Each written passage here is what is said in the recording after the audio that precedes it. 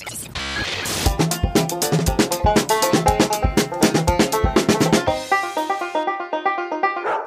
Monday morning, you bastards. Good Monday morning, you bastards! That's how we do it around here. I'm soft-spoken. Big stick guy, huh?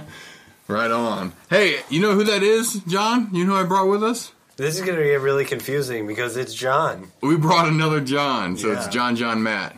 It's the JJM show. Here we are, and as promised, we're going to dive into some deep stuff today. Real deep. But before all that, how's life, John? Which John?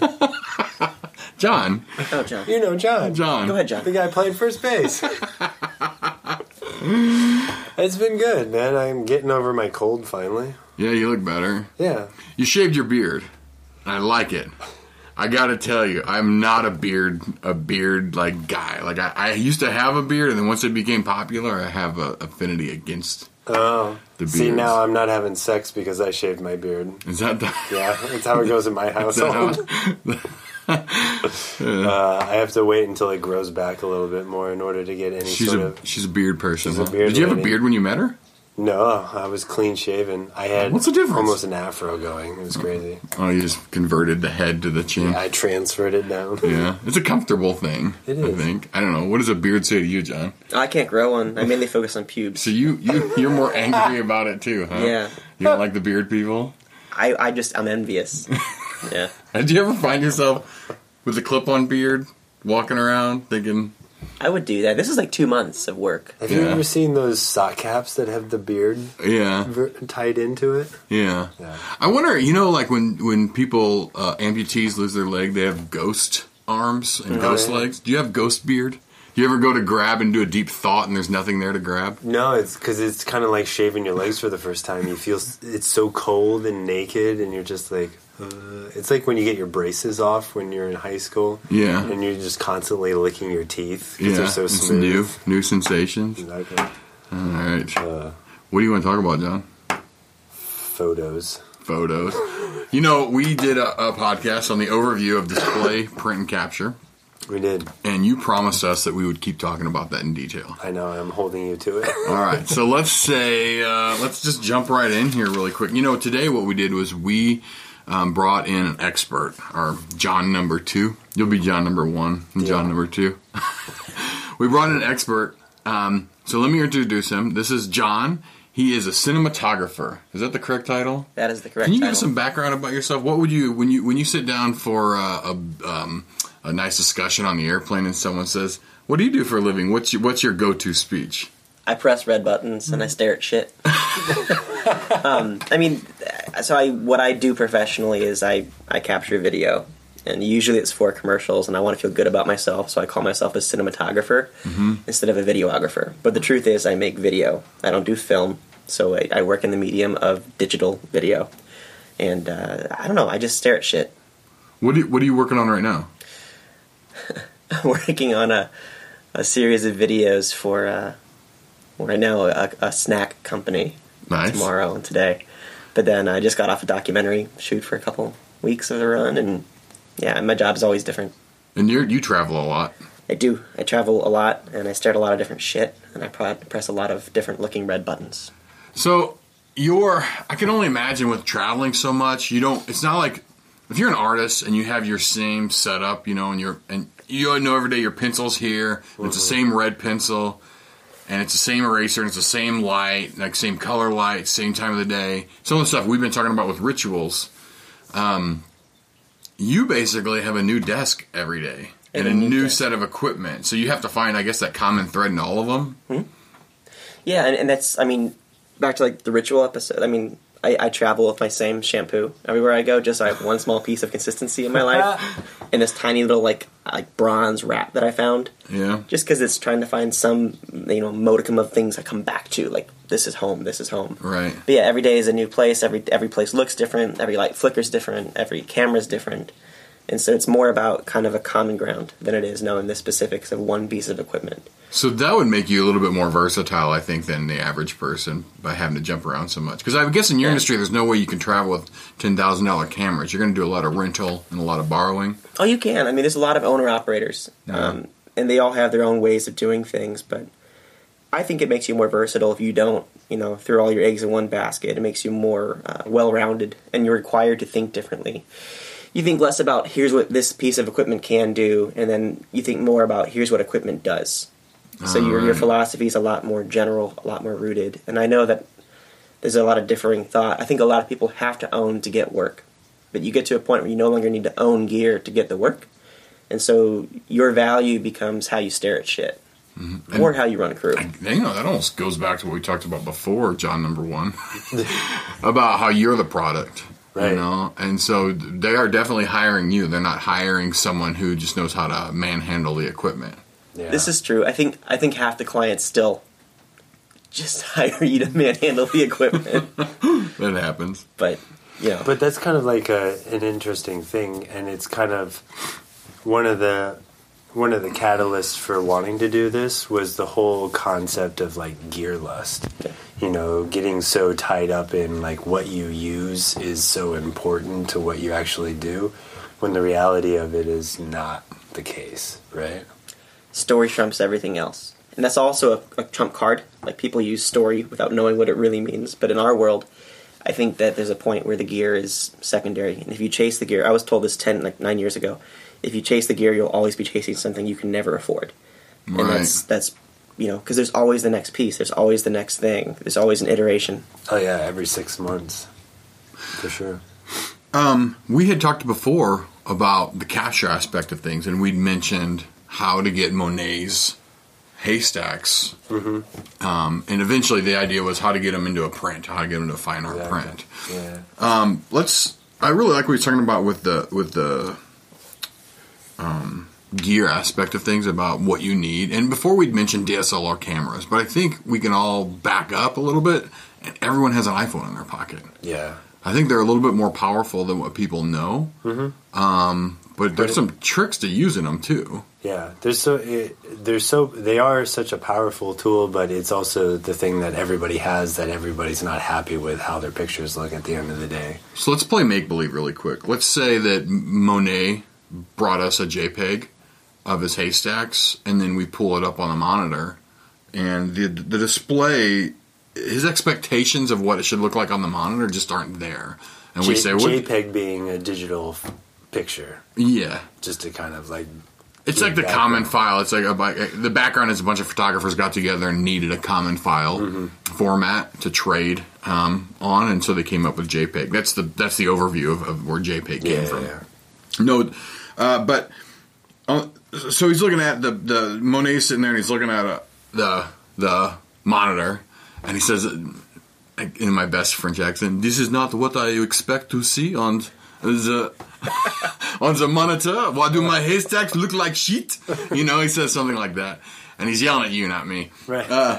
And you're like, what did you do? He was like, take a picture with my iPhone, and he's like angry and he's waving his arms everywhere. I don't know. Do you think Monet was actually an angry person? I don't know. I bet he was. I bet the whole thing about painting was anger management classes. I bet it wasn't even his intent to become famous. He was just such an ass that they're like, dude, just go and paint some haystacks. Right. But anyway, what would you tell him? I'm sure all he did was take his phone, open up the photo option, and snap some pictures. Yeah, I mean that's your go-to reaction, right? Right. Like, okay, I'm done with my project. Time to grab a photo of it. So I'm gonna pick up my phone, open up the camera, focus it, and shoot a photo. But instantly when you go to focus it, you already notice, like looking at your phone, looking at the object, that things aren't matching up. And it's typically like you're taking a color picture and the colors are off. Either it's too warm, too yellow or red or whatnot, or it's too blue, or it's too cold looking. So why? Why do you think that is? Lighting. It's and the color temperature. It's a white balance that we talked about before. Because you're either sitting under fluorescent lighting with like a drop ceiling situation, or you've got incandescent bulbs, or any other gamut of color choices when it comes to lighting. But it's something that you don't really take into consideration half the time, because it's like, well, I'm done. I want to just capture this real fast. But all these crazy factors pour into what you're looking at on the screen is not matching up with what you're seeing in front of you. And it also, he looked at the screen and there's a slight skew of perspective. You know, he just held the phone up and tilted his canvas against the wall. Right. And it came out wrong. Yeah. So I guess if we were to walk Monet through it, the first thing I would ask him to do is get you want to be exactly 90 degrees up. Not 90 degrees. You want to be parallel. You want to be 100% parallel. Is that the word I'm looking for? I guess you'd be your camera would be perpendicular to the surface, but your actual lens would be parallel with the plane of the picture. Right. Fuck. The idea is that you don't if you want them, if they were books on a shelf, once you separate them, you don't want them to change either the painting or the phone to change angle. You want to make sure it's straight. So whether he wants to take a picture with the painting laying flat on the ground or the painting on the wall, everything has got to be squared off is what we're really trying to say. Yeah. And then how you light it, like you were talking about before, you want to make sure that you don't want a specular light. You don't want a direct key lighting that actually makes a shadow across. You definitely want something that's more ambient, something that's a drizzly light. What kind of, like when you're out in the field, how does that sound too professional? I just wish I was Australian. Yeah. So I can say, yes, that's not Australian. It can be, I guess. In the field? How does light come into play? Like when you see something, what are you thinking about when you walk up on a set and you're like, this is all wrong, we need to set it up?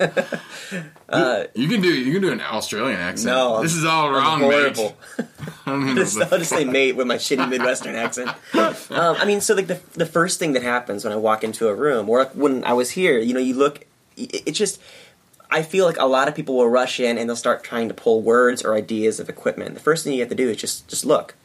Like just look and see where your lights are. So see where all of your dominant sources of light are coming from. And what we always do is you just put your fucking hand out. I can say fuck. Yeah. I'd say fuck a lot. I put my hand out in front of myself. So for the listener, I'm holding my hand in front of my face. And I'm just staring at it. I'm twisting it, and I'm looking at where the different light comes from. When a key source becomes a good backlight versus, where the contrast starts to emerge. And so that's literally it. And my mentor, when I started learning from him, I would always walk into a scene with him and be like, "What do you want to do?" And he'd be like, "Shut the fuck up." And he would just look. Yeah. So you're just looking. Pay attention for a minute. Like you're talking about trying to find what kind of light source is the right one. I mean, we walk into all kinds of rooms. Some of them are great, some of them are bad. Sometimes you just turn off a light and it fixes your problems. Sometimes you turn on a light and it fixes your problems. But it's all about the fist. Right. If you didn't have the option, like say Monet set up in his living room, and he was just getting a really strong key light from the one bulb, like going outside would be a good option, right? Yeah, because consistency.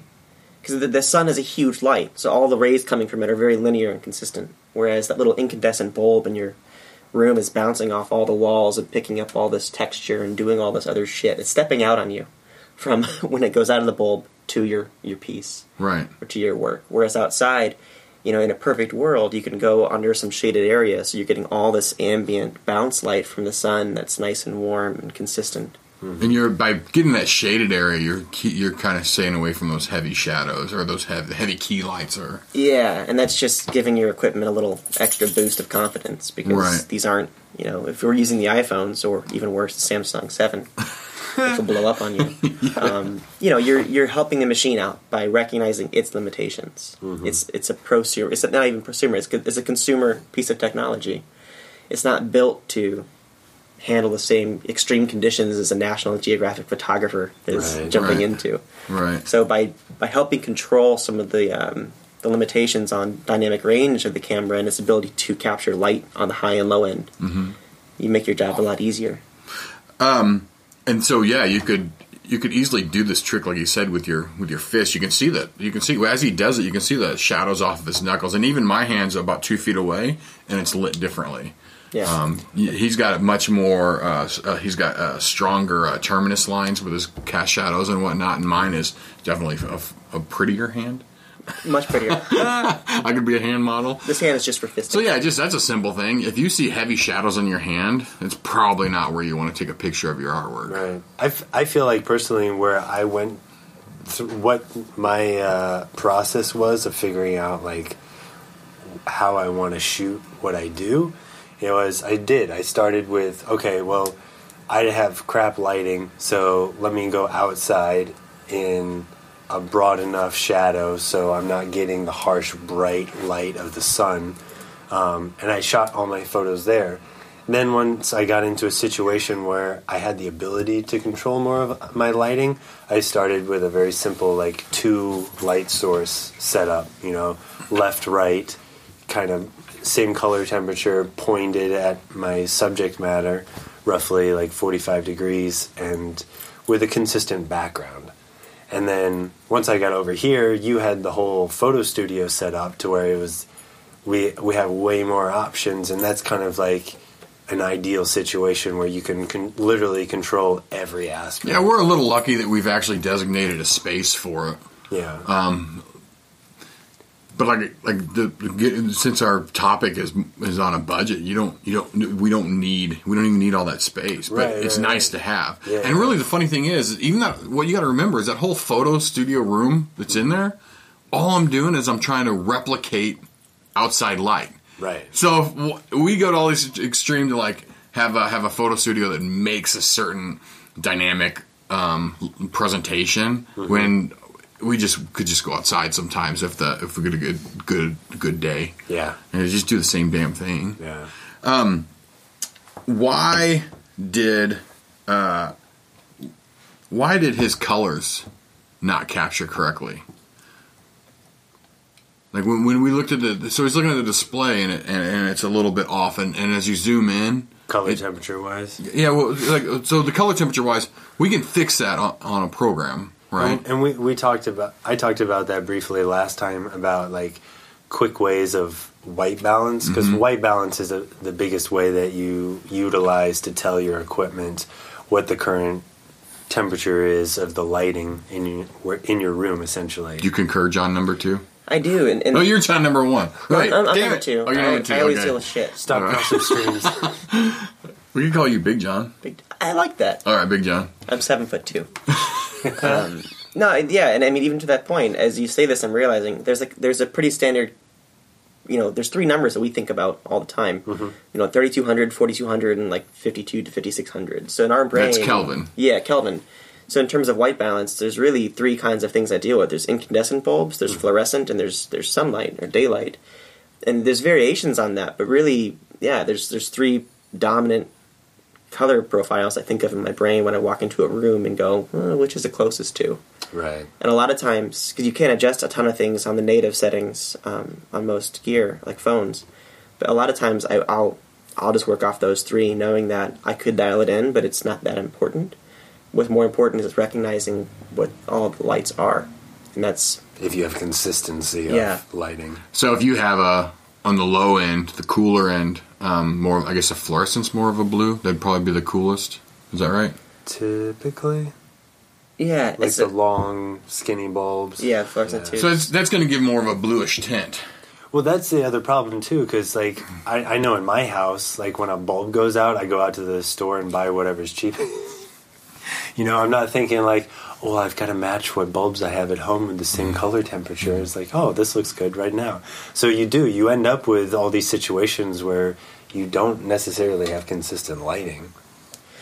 Yeah, and the coolest, warmest thing is always interesting, too, because there's 2 worlds of thinking. There's like the world of physics and then the verbatim with that. And so I always get, even myself, I get confused between like wavelengths versus what does it look like. Like when you go into an incandescent bulb, it's putting out more red light, so you adjust your camera to recognize that the white is going to be shifted, and so that it's going to recognize the warmth inside of the incandescent bulb. But I always get fucked up on that, and then people make fun of me.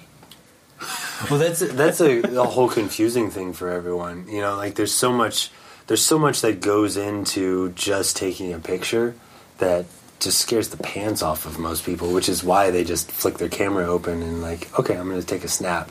And then you end up realizing like, well, my reds are blown out.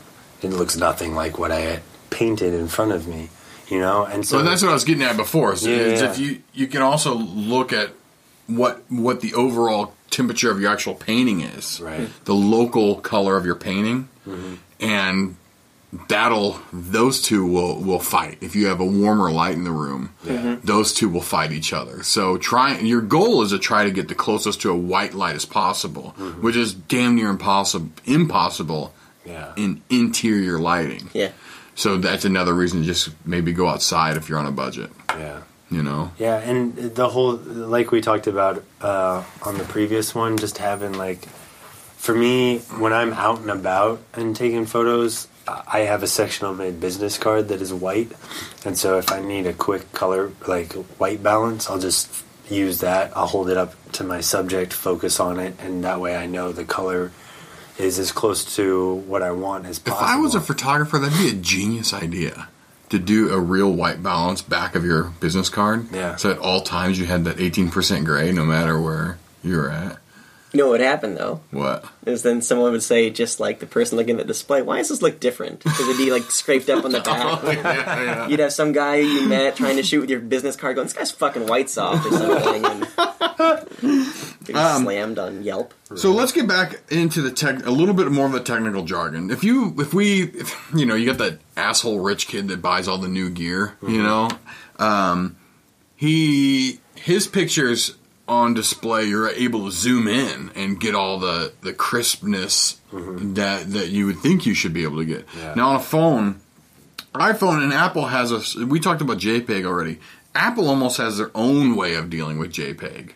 Yeah. And we kind of discussed earlier before we started recording today. Apple, the person who's taking a picture with an Apple phone, they're usually getting family pics or dog pics, you know, and they want to be able to share them quickly, and they want to be able to upload them quickly. And so part of that is keeping small files that can move through space and back and through satellites and whatnot. That kind of dictates exactly what all these technology companies are shooting for. And that's convenient for moving files around. And what we should really take a minute to recognize here is once we take a picture of something with our phone or our DSLR, we no longer really are talking about a photo. We're talking about a file here. Right. So we displayed Monet's haystacks to him on the computer, we didn't show him a picture technically, we showed him a file that was a representation of what we just did. Right. So we got to separate the two worlds and know why the new representation didn't take. So Apple using the JPEG compression is not going to be as sexy as a DSLR, but I think we found some solutions for that. Right. So original photography was shot on film and you ended up with a negative file. And as most people will remember, you can just take that negative and you could go get a 5x7 or you could get a 13x19 picture printed off of that. And the whole concept is the negative file is like the gold standard. It's so fine and there's enough detail in there that sizing isn't an issue. When we all switched over to digital, sizing. Remember, the big thing was like, how many megapixels does it have? Exactly. Yeah. Sizing was the big thing. Like, how big can I make the image that I'm capturing end up being? Can I make a poster out of it? Or am I only going to get an 8x10 picture out of this? And anything bigger than that is going to be pixelated or overly grainy. I'm thinking of those guys that do those crappy menus. Like, you're in like a crappy restaurant when the burger's pixelated. You know what I mean? They obviously like took and cropped that one section of a bigger picture out and then blew up the burger and it looks like crap. I saw the side of a bus the other day and all the text is really beautiful and then there was a picture of this guy, a bust. And it was pixelated out the yin-yang that if you were like 100 feet away, maybe it'd look okay. But in the car next to it, you're like, oh my God, who is that? And I felt bad. I was like, how is this advertising? How did that pass? Yeah. Like, you guys are pros and we're like lowbrow and we can see that you suck. You know? And that's kind of what we're talking about. Like, how do we avoid that? And Apple does a pretty good job as far as their JPEG compression. But if you've ever gotten any of your pictures printed, you know that if you didn't have the best lighting or it was kind of dark, when you got that printed picture, it looks real. I use the terminology, it looks like an oil painting because it isn't sharp. Mm-hmm. There's no clear definition to it's like a Gaussian blur across it. Exactly, yeah. Excuse me, my nose is acting up. But one thing that I discovered recently was Adobe has a Lightroom application. It's a version of their computer's program for your phone. You can get through the iTunes store, Yeah, or not iTunes store, the App Store. The App Store, and it's free. And it'll make you make a quick account, but the account's free as well. Yeah, Right. totally. But the thing that I love about it is the fact that you can shoot in RAW now on your phone. So what happens is the app actually takes over and says, "Hey, stupid iPhone, just take a break for a minute. I'm going to take over and show you how it's done." Yeah, because just downloading the application and then going into your camera again does nothing for you. You actually have to use the application because that application gives you access to the So camera. you take the photos through the application, and then that gives you the ability to actually save that photograph into a file, and it'd be a RAW file Yeah, and so instead of a Apple JPEG file, exactly, which gives you a huge, a much more dynamic representation of your picture. exactly. Essentially, what it's doing is giving you a digital negative. So whatever the capacity of your phone's camera is at that point, you're going to capture the full potential of that, and none of the software is going to get in the way of saying, well, our end result is a small file size, so we're going to get to that small file size no matter what. Now, we've talked about lighting, and we've talked about actually just setting the camera up parallel to what you want to take a picture of. And then we talked about why some of the pictures stuck with the JPEG, and we've gotten into RAW. But I think John can help us out. Big John can help us out with this. You can actually upgrade fairly cheaply the actual lens of the iPhone, too. Yeah, I mean, and we were talking about different models and clips. So throughout the years, there have, anytime there's been a lens, someone has made a version of something to go over the lens to allow another lens to do something with it. You're just stacking shit. So with the phones, is it Olo? Olo's like There's the a most manufacturer. popular. Yeah, Olo makes a lot of clip-on lenses. People make cases that you can actually put your phone into that lets you screw on like a 52 or 57 millimeter lens. I've actually had cases before for the iPhones that, so I work in cinema stuff. You can actually take an iPhone, mount it into the steel device, slip it onto your rail and rod system, and let's just say hypothetically my camera broke in the middle of a shoot. Right. I could, for all intent and purpose, take my phone, mount it, put it on the same rig, same map box, same everything, and still shoot with it. So they make all kinds of adapters. So you can and they go from range 0 to 100. from 57 cents to you want to spend $500. On the lens adapters. Yeah. Now, a lens basically is your eyeball. It's Yeah. it's how the camera sees the world. And by changing the lens, what are some of the positives that are going to happen just by changing the lens? Explain to us how that works a little bit. Focal length, first and foremost. So you've got a limitation on your iPhone as far as what the actual dimensions of the lens are, so what it can see. So it's not telephoto and it's not super wide angle. What is the actual... Is it like a 24 or 35? Pause, insert technical jargon later. So, I mean, the phone it's a single lens, right? Yeah. It doesn't zoom. Right. It's a prime. Am I correct in that? Well, technically what's happening is when you're zooming on an iPhone, you're not really zooming. You're just taking the file that it sees and you're focusing on smaller parts of a bigger file. And that's why you can even see on your display on your iPhone when you zoom in. You see this all the time with parents at like plays. They sit there and they got their two fingers and they're zooming in on their stupid kid, and their kid's all like pixelated on the screen, and then later they want to hold it out. Look at my kid, So it didn't really zoom in. It just cropped all the other shit out. Yeah, it's the digital zoom. Yeah, right? digital zoom. 'Cause I know some phones have boasted before they actually have a small zoom range built in, and I know they can do that physically. One of the latest iPhones has the capacity. It actually has two lenses in it. So that makes it sense. has a more telephoto lens and then the traditional, like, not quite wide angle, but more wide angle than Before. before.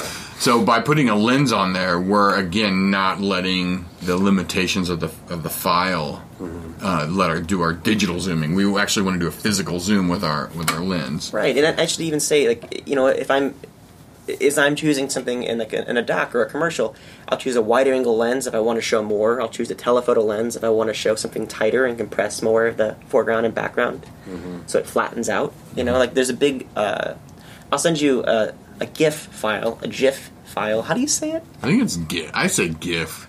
I'll send you a GIF that you can post or something, because it's really interesting. It shows you what the difference in focal range does. Mm-hmm. As you get on a wide angle close to somebody, it kind of narrows their head and shows you perspective, gives you a different sense of the world. And when you go to a telephoto lens, it compresses everything and widens.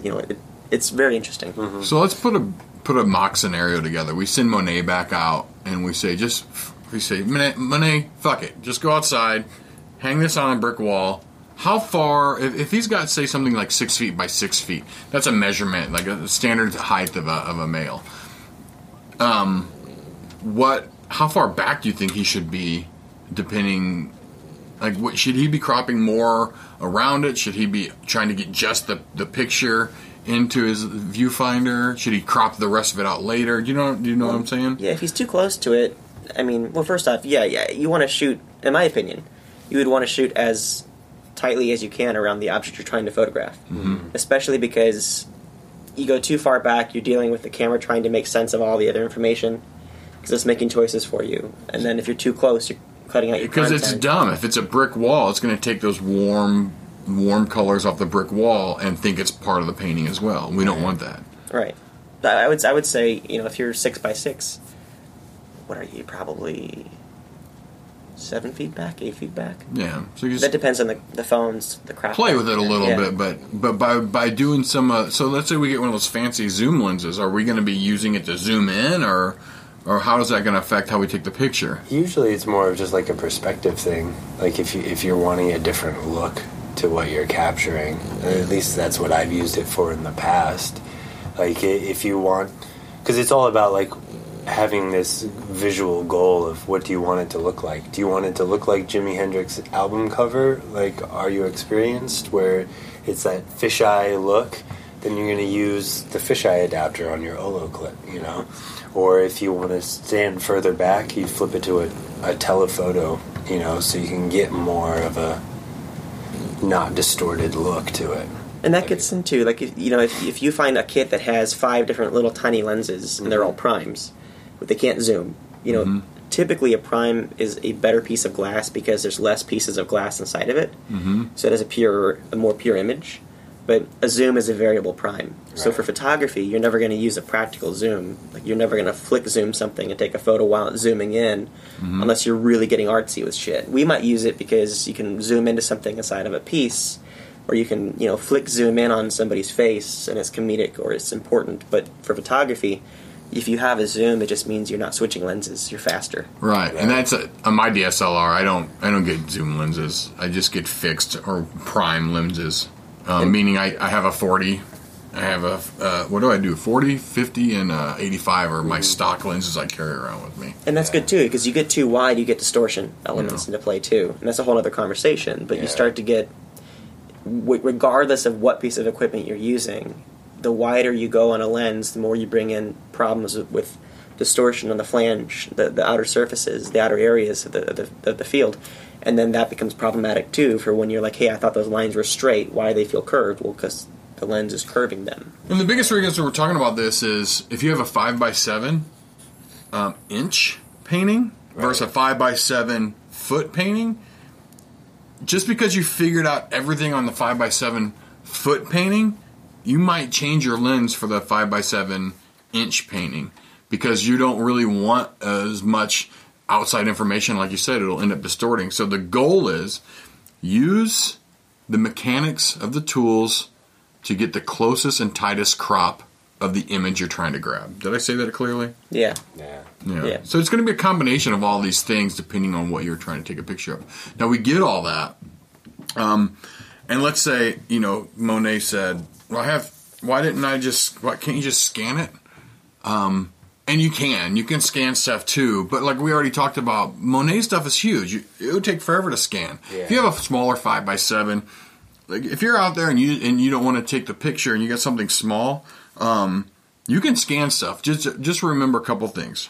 You want to have your settings on your scanner set at least 300 DPI. That's standard. For print resolution. Yeah, and DPI is dots per inch, and that dots per inch really only applies to the display, because it's dots per inch on the display. Right. So if you don't have enough dots, then as you zoom in, like we've talked about before, you get that grainy, distortion. Weird. Because if you take a picture of your 5x7 on a wall, and you got 3 feet of brick wall around your picture, you'd be like, well, I don't want to print all that. And you zoom in via the computer. That's called a digital zoom. And you're going to end up pixelating as you keep zooming in. So it's another reason why to keep a nice, tight crop. Yeah. But for going back to the scanner aspect, that's really all you really need to know for the most part. Scan it in color, and then use a 300 DPI. And if it's, I think, 2 times or 3 times bigger than the scanner bed, you can stitch it together, meaning do 3 separate scans, take it into your program, and overlay those 3 images to make them back into one. But I think my rule of thumb would be, my personal rule of thumb is, if I've got to do more than 2 scans, I'm going to take a picture of it. I don't want to deal with stitching something that big together. Yeah, or find someone with a drum scanner, which most people don't own. Yeah. You can track them down through fine art print houses. And if you have access to a drum printer, I doubt you're listening to this podcast. Probably. So, I guess, what are, like, in your world, what are some of the other things that we might not have touched on when it comes into just capturing? Because I guess what the lingo we're talking about in this, the one thing that travels, the common chord line that travels between the capture, display, and print from the original artwork is the color space. Right. And that original color space of what Monet painted to getting onto the display, the rendering intent, how do we kind of explain? Is there a way to explain that better? Well, I want to point out first, so the world of video is very different than the world of stills because it's much more limited. So you're talking about megapixels and all these things. We're just now to a point where if you're not shooting on 35 millimeter film, digital cameras have a high enough resolution to actually equate to some of the same kind of files you get out of a photograph, even from your iPhone. Video is a lot more limited. We're traditionally limited to a smaller frame size. We're traditionally going to all kinds of compressions and things.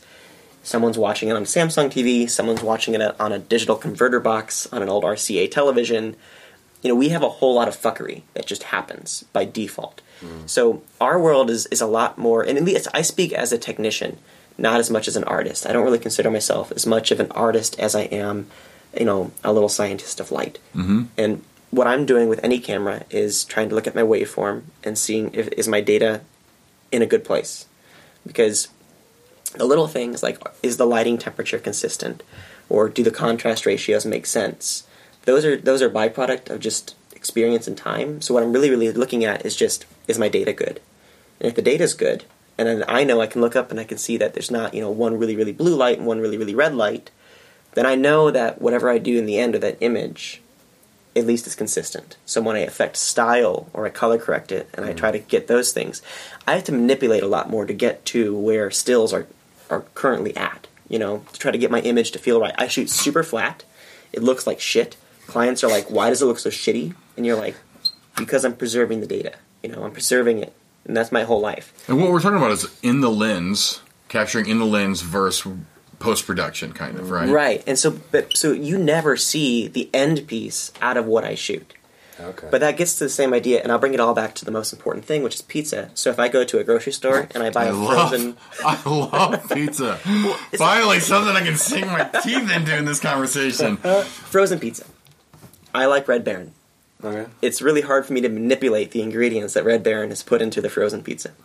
Because it's frozen. It's been flash frozen. So if I could theoretically go to the Red Baron factory and say, you know what, I want a little bit more cheese, but I want the cheese you used.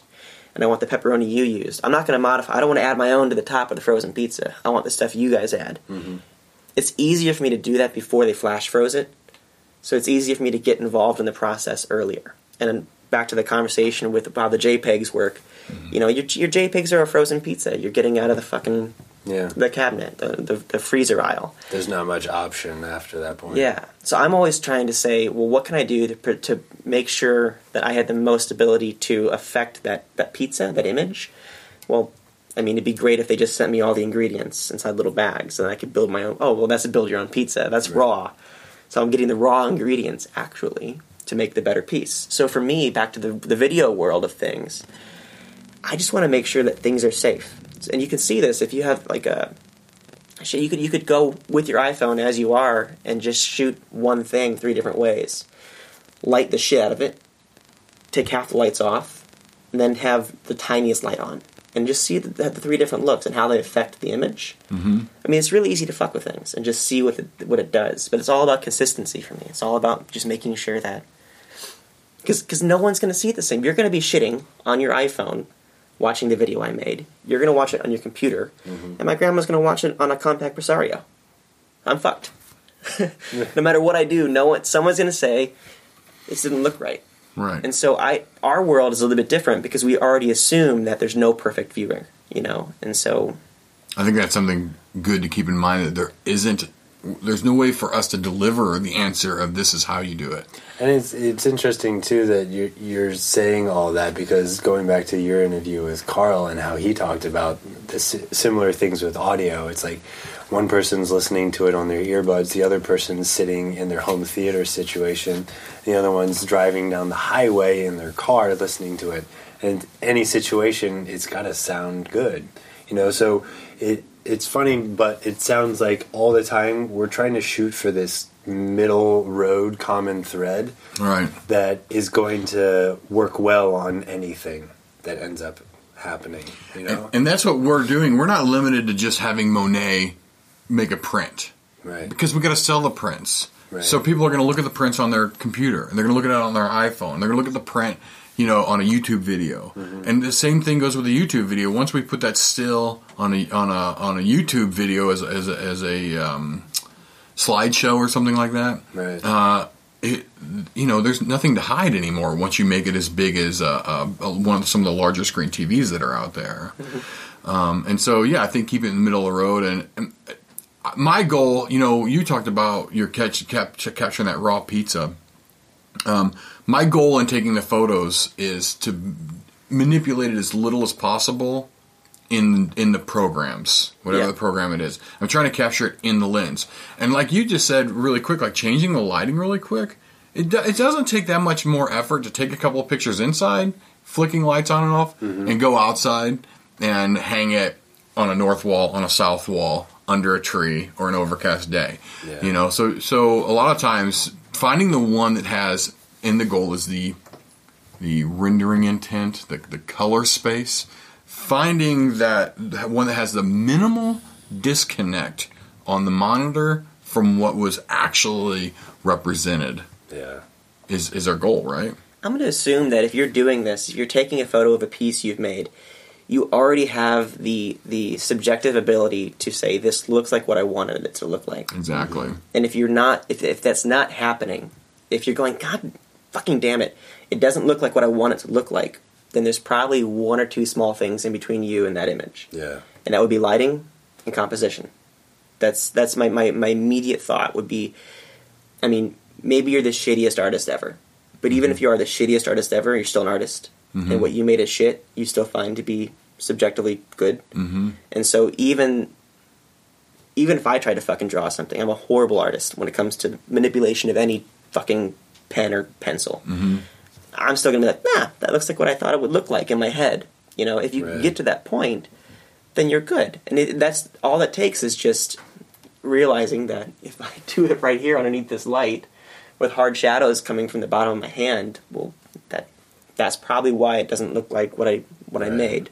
Yeah. There's easy ways to adjust things and small patterns of behavior.